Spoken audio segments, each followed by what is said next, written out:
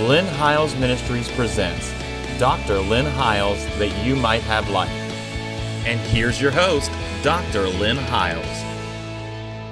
Thank you for joining us again this week on the program and for watching every week. As you know, we have been in a series that we are teaching on the book of Romans, and we plan to do a chapter by chapter study of the book of Romans. And so I trust you've been blessed by that. We are going to start today talking about Romans 6 and why Christian behavior is important under grace. And I think you're going to be blessed by it. And I really am excited about teaching this book of Romans. It's really almost an inexhaustible book again, but the benefit that I have with television that I don't have on the road is I've got the benefit of time to be able to unpack chapter by chapter and sometimes almost verse by verse some very powerful things that I think need to be said concerning the new covenant, the gospel of grace, and the kingdom of God. If you have just tuned in for the first time, we are now beginning chapter 6 once again, and if you've missed any of these, I encourage you, at least for the time being, to be able to go back to our YouTube channel and watch them. You can watch them on YouTube. You can also hear the audio portions of this on our podcast, and the RSS feed for your Android device is also available. So there's a lot of ways that you can stream this and watch it at your leisure and when you have the time. The very easiest way to do it is to go to my website at lynnhiles.com, and you'll see that address on the screen. In the upper right-hand corner, there are icons of the YouTube and of the Android-looking thing and the podcast that will take you to a direct link of it. We really encourage you to go subscribe to these channels. They are absolutely free, and you are going to be blessed by them. And, of course, if you would like to sow a seed into the ministry to help us to continue to be able to offer them for free, there is a place where you can give while you're at the website there. So why don't you do that today? And I think you'll be blessed by it. We're going to start today in the 6th chapter of the book of Romans. But in the prelude to it, I want to review just a little bit of how, in the 5th chapter of the book of Romans, as we ended it last week in the series on Romans 5, we are drawing a lot of this from the Message Bible translation because it makes it so much clearer and easy to understand. And I do realize that the Message Bible is not actually just a verse by verse, word by word translation, but it's more of a transliteration, and it is but it helps in the understanding because it was written in the common language of the people that may have perhaps seen it like that in the day. But in Romans, the 5th chapter, it says this, and I love this is one of my favorite verses in Romans. It says, here it is in a nutshell. One man did it wrong and got us in all this trouble with sin and death, and another man did it right and got us out of it. But more than just get us out of trouble, he got us into a life that goes on and on and on. In other words, the gospel and the point of the gospel and even the point of Christian behavior is not so much about what it takes to make it to heaven. It's about what it takes to get heaven to make it to earth, so to speak, or to bring heaven into your reality, to literally be a part of God's new creation project. And so we're going to talk a lot about that in this next segment because you see, God is interested. You've heard me probably say this many times on this program. God is interested in dealing with sin, even under grace and in the new covenant, but not because of what it does to Him, but because of what it does to us and how it affects our life and how it makes us aliens in our own mind and how even the response of Adam, the moment he got the knowledge of good and evil, his response was to run from God rather than to run to God. And his response was, I'm naked, I'm ashamed, and I need to hide. And I think that's the worst thing that can happen to someone when they fall into sin, is that they say, I'm naked, I'm ashamed, I need to hide. What they need to do is, instead of running from God, run right straight to Him and find that He is an ever-present help in the time of need and has been touched with all of the feelings of your infirmities. And if you remember back, and by way of review, when we were dealing with Romans 1 and 2, especially the diagnosis section of this book of Romans, we talked about how he indicts everything and everybody, and the sin that he deals with there. One of the things that he finally does is he simply says, I'm going to turn them over to do those things which are not convenient. And the judgment that came was not necessarily that God was just out to get you, but it's the repercussions of you reaping the very things that you've sown. The scripture tells us, be not deceived. God is not mocked. Whatever a man sows, he will also reap. And, I know there's a lot of different ways to look into those scriptures, but the principle of sowing and reaping still is valid no matter what covenant you are under. Is that, we use that, try to sometimes just talk about, finances or something like that. But I do believe that if you sow hate, you're going to reap hate. If you sow division, you're going to reap division. If you sow, into the flesh, you're going to reap corruption. And I know there's a lot of different ways to view that, but in the reality of it is that there are principles here that are in motion that we blame God for, that are not necessarily God doing anything to us, but our own sin reproving us, as Jeremiah the prophet said, and our own iniquity judging us. And so, let me go back and see if I can pull that up in the 5th chapter of Romans, and we'll come back here and get into the 6th chapter as we go down through this. And we're going to talk about some things that really have been absolutely fresh in my spirit in the last couple of weeks. Even as I've traveled, I've shared all over the country on this particular theme, and I really feel like it's an important, I think it's really an important part of what we're sharing right now. But let me see here. The verse that we're after is, it is in verse 18 and 19. It says, here it is in a nutshell. Just as one person did it wrong and got us in all this trouble with sin and death, another person did it right and got us out of it. But more than just getting us out of trouble. See, a lot of people are thrilled. I have thrilled many a crowd by talking about the efficacy and the power and the extent of the work of Christ, and that He took our judgment, He bore our sins on the tree, and that has been completely paid for, and that you are no longer in trouble. I think that is something to shout about and something to be thrilled about. One man, he reduces it to the whole story of how Adam landed us in the dilemma we're in and how Christ got us out of it. And I would say very clearly that what Jesus did was far more powerful than what Adam did.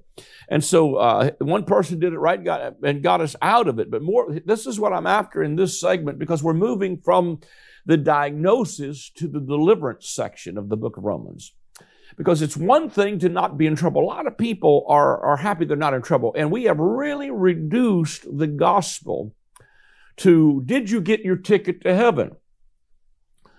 And I'm not taking anything from heaven. I'm just trying to simply get people to realize that Jesus did not come just to get you a ticket to heaven. He came to give you a life. And that's what goes on to say. He said, I came that you might have life and that you might have it more abundantly. And so it says more than just get us out of it, more than just getting us out of trouble, He got us into a life. One man said no to God and put many people in the wrong, and one man said yes to God and put many in the right. All that passing the laws against sin did was produce more lawbreakers. But sin didn't and doesn't have a chance in competition with the aggressive forgiveness that we call grace. When it's sin versus grace, grace wins hands down. All sin can do is threaten us with death, and that's the end of it. But grace, because God is putting everything together again through the Messiah. In other words, the Messiah is bringing about God's new creation project to make all things new. God, the goal in Revelation chapter 21, he said, behold, I make all things new. He didn't say I'm going to make all new things. He said, I'm going to make all things new. And then he says, write these words down because they are true and they are faithful. God's project and God's business is to redeem and restore what was lost in the first Adam is restored in the last Adam. In other words, you've heard me say this before. When Adam had a garden and he turned it into a graveyard, Jesus takes a graveyard, turns it into a garden. Adam has access to a tree of life and he chooses a tree of death. And Jesus chooses a tree of death, turns it into a tree of life. And everything he does in his redemptive work, he does it in a garden because he's about to renew and make all things new. That's what he came to do, is to make all things new and to bring us into this new life that he is offering and this new creation and this newness of life that is what God is offering us. He's putting everything together again through the Messiah, invites us into a life that goes on and on and on. Watch this incredible word, world without end. And so when you see that he's talking about a life that goes on, and I've said this again before in several of the programs, but many places where he talks about eternal life or everlasting life and terminologies like that, the Greek word is aeonian or aeonius, and it's dealing with an age. And one of the first times I ever heard anybody ever comment on anything other than myself concerning this was a theologian by the name of N.T. Wright, who I've read some of his material. And N.T. Wright translated these words where Jesus said that God so loved the world that he gave his only begotten Son, that whosoever believeth in him would not perish but have everlasting life.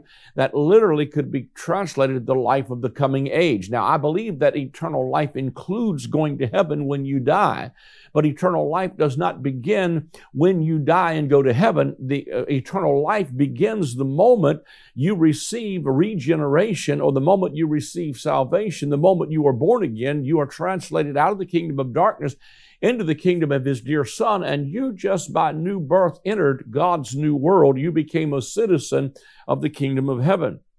And as Jesus came to announce, and I'm going to talk about this probably more and more, but as Jesus came to announce the kingdom of God and repent, the kingdom of heaven is at hand, he was the Messiah and the King that everyone was now looking for. And he came to bring about a kingdom that was not like David's kingdom in the sense of it overthrowing the Roman empires. It was a kingdom that was not of this world, but a kingdom that was for this world. He says to, I believe it was Caiaphas, if my kingdom, it was either Caiaphas or Pilate, I get mixed up a little bit on that, but when he says to him, if my kingdom was of this world, my servants would fight. And so he was talking about, I'm not coming with military power. I'm coming with the power of the Holy Spirit to establish the government of Holy Spirit in the life of people all over this planet until the kingdoms of this world become the kingdoms of our God and of his Christ. And he came to give us his life. And so even where there are many times questions that are asked by, I remember especially the story of the Samaritan when he says to Jesus, what must I do to inherit eternal life? He didn't say, what must I do to go to heaven? He said, what must I do to inherit eternal life? And again, that could be translated, what must I do to inherit the life of the coming age? Well, the coming age, as you've heard me teach in prior segments, was the new covenant age that was living life in the context of a father-son relationship and living out of Holy Spirit and living out of relationship rather than living out of rules and regulations and small print, as you see here even in Romans 5. All that passing laws against sin did was produce more lawbreakers, but sin didn't and doesn't have a chance against this aggressive forgiveness we call grace. So when it's sin versus grace, grace wins hands down. Where sin abounds, that's where grace will superabound. So the grace of God comes, and the grace of God doesn't just come to cover over our sins. Sometimes we think about grace, and I think we get it confused with mercy. But the truth of it is the grace of God teaches us, according to the book of Titus, to deny ungodliness and worldly lust. So the grace of God is not only the unmerited, unearned, undeserved favor of God. It is God giving to us His ability, His life, His Spirit. And when He does that, He gives us His life. And this life that we have begins to raise us up above sin. So again, when you see in the Gospels, Jesus teaching, repent, the kingdom of heaven is at hand, He's talking about the coming of the kingdom that they were expecting, and they were expecting the kingdom to come. Somehow, we have reduced and watered down the gospel of the kingdom to our ticket to heaven. And once again, I'm not doing away with heaven, but a lot of people have lived in the misery of religion that stole their lives to the point where that all they've got to look forward is one of these days I get to go to heaven after I've lived in misery. Jesus didn't say that's what He came. I came that you might have life and that you might have it more abundantly. And so the abundant life should then become the light of the world, that people say, I want a whole put together life like that one. And so this next chapter begins to deal with following the whole concept of you are not in trouble anymore. One man did it wrong, got us into all this trouble with sin and death, and another man did it right and got us out of it. That's incredibly good news. But more than just get us out of trouble, He got us into a life.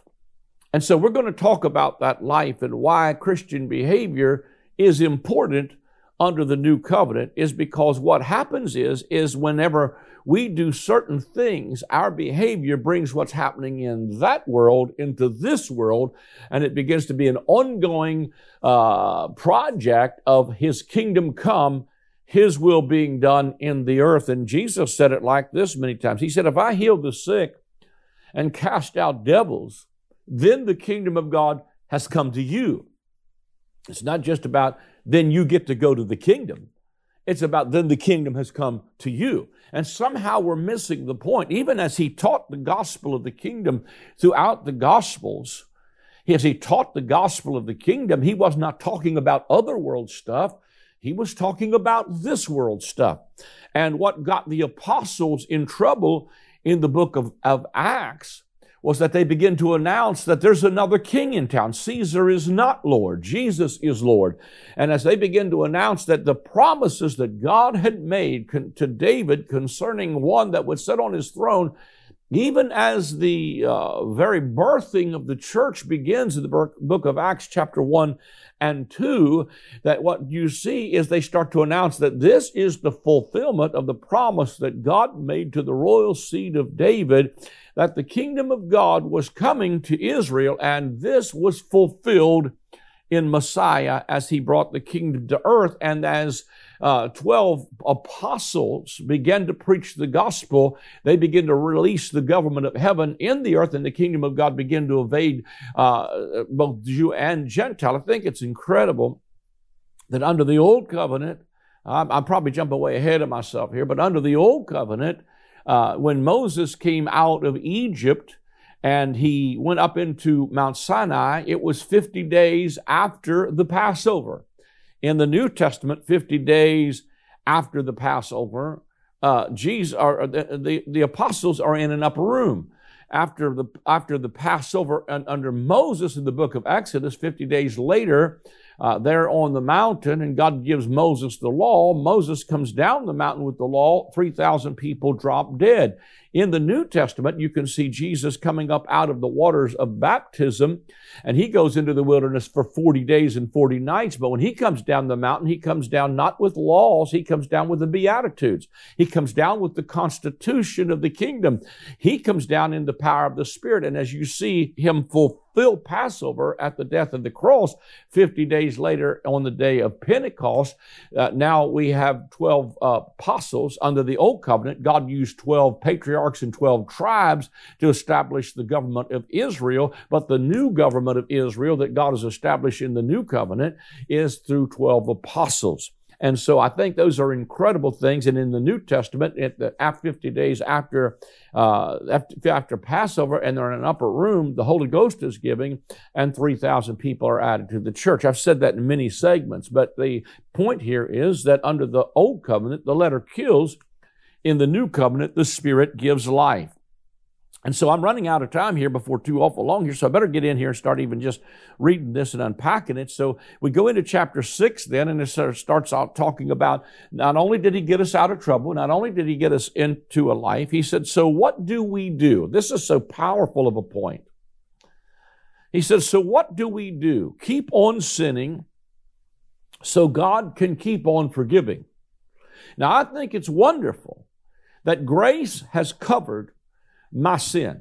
And I'm thankful for the forgiveness of sin that is a constant thing that is forever, this aggressive forgiveness we call grace. But I don't want to just live under forgiveness constantly. I want to see the power of the Holy Spirit work in my life to produce in me the glorious life that God intended for us to live in. So he said, should we keep on sinning so God can keep on forgiving? Listen, he says, I should hope not.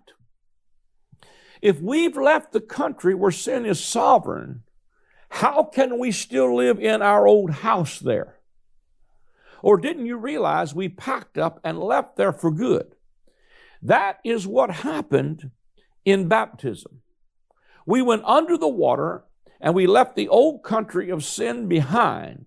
And when we came up out of the water, we entered into the new country of grace, a new life in a new land. That's what baptism into the life of Jesus means. When we were lowered into the water, it is like the burial of Jesus. And when we were raised up out of the water, it is like the resurrection of Jesus. Each of us is raised into a light-filled world by our Father so that we can see where we're going in this new grace sovereign country. So I would say it like this: we have entered Graceland and Adam has left the building. That's powerful. But he's beginning to say, and I think these are things that are powerful. I'm so glad Paul put these in here, because the accusations that many times those of us who teach grace get is that you're giving people a license to sin. No, we're not giving people a license to sin. People have sinned without a license for a long time. Now, I do believe there's a lot of stuff that we preach as sin that's not even in the Bible. We preach a lot of American culture, and we decide what sin is and what sin isn't based on our culture, or we pick and choose the parts of the law that fit our culture. But what I'm after is simply this, is that he's not simply giving us a bunch of rules. He's bringing us into a relationship where we moved out of who we were in Adam, and we moved into who we are in Christ. In other words, we became a new creation. If any man be in Christ, he is new creation. Now, I'm probably going to start this and then develop a little bit more in the next segment. But he begins to talk about how we have moved out of the country where sin is sovereign, and we can't live in our old house there anymore. And he goes on to say that when we went, he talked about that's what happened at baptism. Now, I want to kind of build this a little bit because I think it's so powerful that you can see some principles here. When Jesus was baptized in the Gospel of Matthew, chapter 3, and I have a book that I really worked. It's called From Law to Grace, A Kingdom Paradigm Shift. You need to get this book, and it's available by calling the number, going to our website, or going to Amazon to get this book. But this book will really expand even more on that than I'm able to here. I'm just after a principle. When Jesus went down into the waters of baptism, and John the Baptist baptized him, the Bible said that when Jesus came straightway up out of the water, that the Spirit of God descended on him like a dove. Now, that's very, very important. It descended on him like a dove. The reason it did, that is so important, is because when as Jesus is emerging up out of the waters of baptism, it is a reminder to me of how God called Noah. Let me pull my notes up on this a little bit here. it reminded me of how God had called Noah, and he said, listen, the end of all flesh has now come before me. I want you to build an ark to the saving of your house. And so he said, you're going to make an ark of shittim wood, and you're going to pitch it within and without with pitch. And he gives him the dimensions. But here's what I'm after, is anytime you create a vehicle out of an old world that was cursed into a new world, you're going to have to involve a tree. Now, that tree in the New Testament is the cross. And I think it's interesting that the Hebrew word here, pitch it, thou shalt pitch it within and without, is the Hebrew word kaphar. It is the word we translate atonement. So what we get in this ark called Christ by our new birth. I think it's interesting that Noah found grace in the eyes of the Lord, and Noah's name means rest, and God was calling him to build an ark to the saving of his house. So grace, he finds grace in the eyes of the Lord. God said, here's your vehicle out of an old world dominated by sin and by the curse. And he said, you're going to get in this and you're going to pitch it within and without. The same word that we use, kaphar, pitch it, is Hebrew word, kaphar. Thou shalt pitch it within and without. With pitch is talking about the word we translate is the word atonement from that. So what seals out the world and seals us in is the precious blood of Jesus. That ark, as the flood begins to abate and God begins to call them forth into the new world. Remember, they're leaving an old world dominated by sin. They're entering into a new world. He lets two birds fly out of the ark. One of them flies all the way through the scriptures and lands in the book of Revelation, where Babylon has become the hold of every foul spirit, the cage of every unclean and hateful bird. But the dove only has to fly to the book of Matthew, where it finds Jesus in the river Jordan coming up out of the waters of baptism. And when the dove landed on Jesus, it was saying to John the Baptist, here's the new world. This is the beginning of the new creation. And Jesus would signal that through his resurrection, that he was the first begotten from the dead, a brand new federal head of a new species. And it is interesting to me that when the ark comes to rest, it lands on a mountain called Ararat. And the word Ararat means the curse has been reversed. And so the baptism of Jesus is a picture of leaving an old world. And in the context of Matthew, they were leaving the old world of sin-dominated legalism and law, and the old world that was cursed. And God had now begun his new creation project of making all things new that he would do through Jesus Christ the Son. That's why he said one man did it wrong, got us in all this trouble with sin and death. Another man did it right and got us out of it. But we've entered the new country where grace is sovereign. We're out of time, and we're going to pick this up and develop it further in the next segment, but please make sure you tune in next week at the same time. Listen, if you'd like to sow a seed into this ministry, we do need your help to be able to keep this kind of teaching on the air. You can do that by going to our website. There's a place where you can give via PayPal, credit card. You can call the number on the screen and someone will take your call, or you can simply write a letter and put a check in it to Lynn Hiles Ministries, and the address will come up on the screen. But do it today. We need your help. God bless you. Join us again next week at the same time as we continue to teach on Romans chapter 6. I am excited to announce the release of my latest book titled The Great I Am. In this book, we will explore the 7 times in the Gospel of John that Jesus says, I am. When he uses that phrase, it is always in contrast to something from the Old Covenant. For instance, they thought Moses and the law was the door into the sheepfold, but Jesus said to them, I am the door. They thought that Israel was the true vine, but Jesus said to them, I am the vine, you are the branches. As you read the pages of this book, you will discover that Jesus removed the covenant of death and replaced it with the covenant of life. Get your copy of the book, The Great I Am, today.